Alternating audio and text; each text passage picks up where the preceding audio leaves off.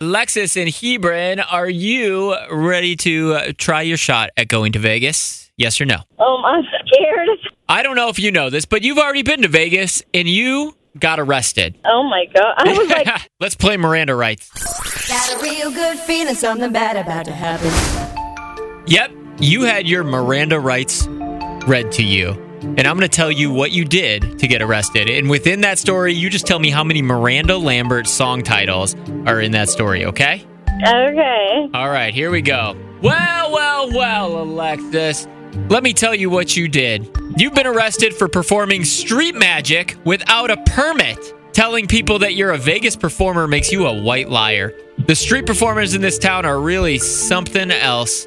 I understand you lost all your money in the slots and need to make more. I mean, you do love your money, but you can't just pull a few dead flowers out of your purse and call it a magic trick. The performers are all upset with you, and all you have now is me and your cigarettes. Honestly, can't be bothered by these kind of crimes. We'll be holding on to you until your friends get here.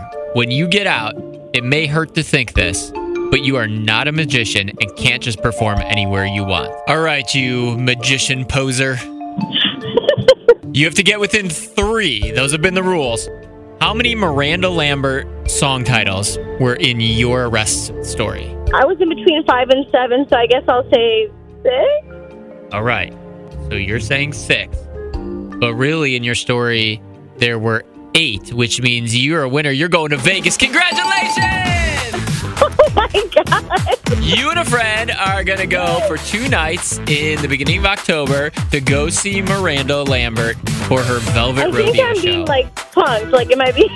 No, this is real. This is true. I'm giving you a trip to Vegas. I've never been to Vegas. I am so freaking excited. Thank you. Oh, my God. It's going to be awesome.